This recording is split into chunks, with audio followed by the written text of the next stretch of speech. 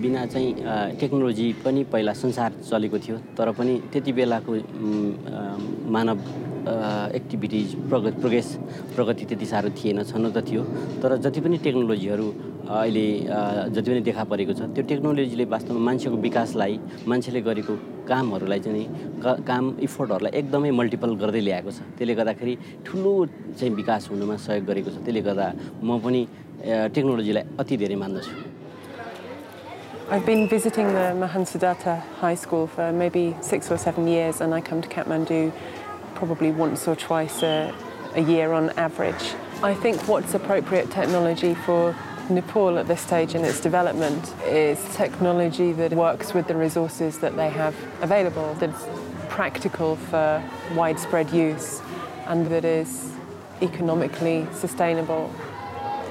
Although they have the computers and quite recently they've had access to the internet at a usable speed, given the content that's on the internet is generally written for people who have fast broadband. It's still not easy because electricity very often goes out and that happens for 3, 4, 5 and at worst times up to 10 hours a day. And so it's very difficult to plan a computer lesson when you're not going to be able to turn the computers on. So nothing is ever really actually simple in Nepal when you're trying to access or work with technology. Let's put it this way. Educationist Anna Pichi was keen to explore a hands-on geocaching workshop to develop her ideas about global access to digital technology. Not least because she is a member of the Open University team behind My Digital Life. I thought it was an opportunity to engage with active learning using visual and kinesthetic techniques, as well as the conventional skills in mathematics and reading and so on. And that sort of pedagogy is quite different to much of the slightly formal teaching that occurs in most Nepali schools. So where is 0 degrees longitude?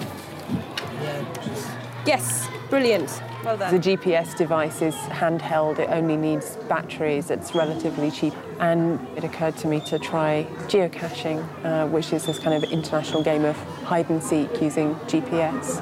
And it introduces them to something that happens on a global scale. We started the workshop looking at use of the Cartesian axes, the X and Y coordinates, which can be used on a grid map to locate an object. So we created a scale map of the playground and the children hid sweets and gave each other the coordinates to find them. So there's the gate and here's the office, so you need to look over there.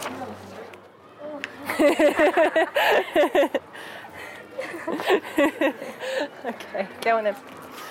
We then translated that up to looking at latitude and longitude and swapping coordinates to locate some capital cities. What's this? GPS. And what does a GPS need to work? Satellites. Good. When I started talking to them about what GPS is, this global positioning system, which is something that was developed by the American military, and they put 29 satellites in the sky. How many satellites does this need to be able to see in order to work? About three. 3 or 4.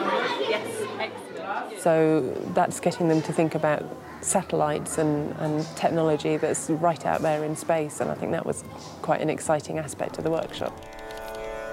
On the first day of the workshop, Anna explored mapping coordinates and the use of GPS equipment. Earlier, she had hidden an object near the Pashupatinath temple, a short walk from the school. This was to be the real test of the students' GPS skills. Okay, so we're going this way, but the arrow says we need to go that way. Yeah. So as soon as we get to somewhere that we can turn around, we need to move that way. Understand? The Mahan Siddhartha High School is situated between the 2 World Heritage Sites of the Hindu Pashupatinath Temple and the Baldhanath Buddhist Stupa, both close to the school. When you get to the point where the arrow keeps going round and you're walking in a little circle, like you've been doing, you know you're kind of here. So now is maybe the time to put this down and look at what your clue was. So what was the clue? The prize is planted in blue. The prize is planted in blue. Also one of the school advisory members. Cash box or... Geocache box, yes. Hooray! Yay!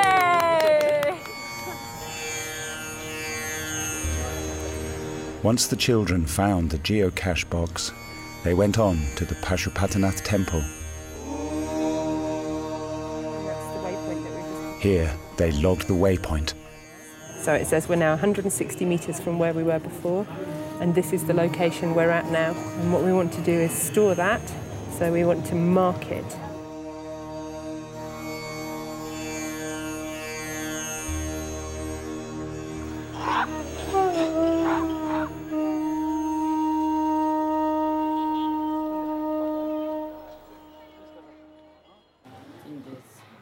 Today we're going to set our own geocache. Yes, and there's going to be this box.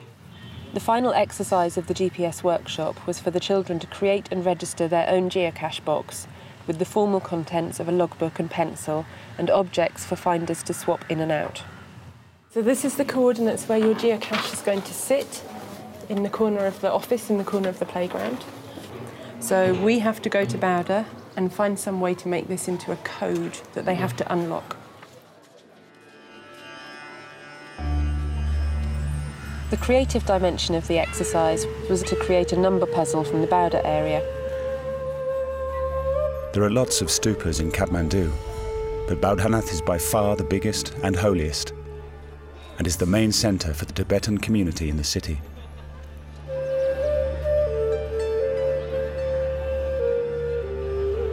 The Baudhanath stupa is rich with imagery and provides lots of number opportunities from which the geocacher has to extract our clues. For example, the structure has 13 steps and rings reaching towards the higher levels of enlightenment, 3 platforms at its base, 5 colours in the prayer flags, and so on. Many visitors to Kathmandu come to Bauda, so using it as the starting point for our geocache is a nice opportunity to encourage people to look a little bit deeper and perhaps think a bit more about what the Buddhist imagery represents. So we've had some time at Bauda and you've all been round and had some ideas about your clues. So who had the number 4? And what clue have you got for number 4? How many noses are there in the face of Bauda stupa? How many noses on the face of Bauda stupa? Excellent, okay. Number 2, who has number 2? How many elephants are there in the statue? How many? Elephants. Elephants, how many elephant statues? Brilliant one. I saw the elephants and I thought of that. I wondered if somebody would think of that one.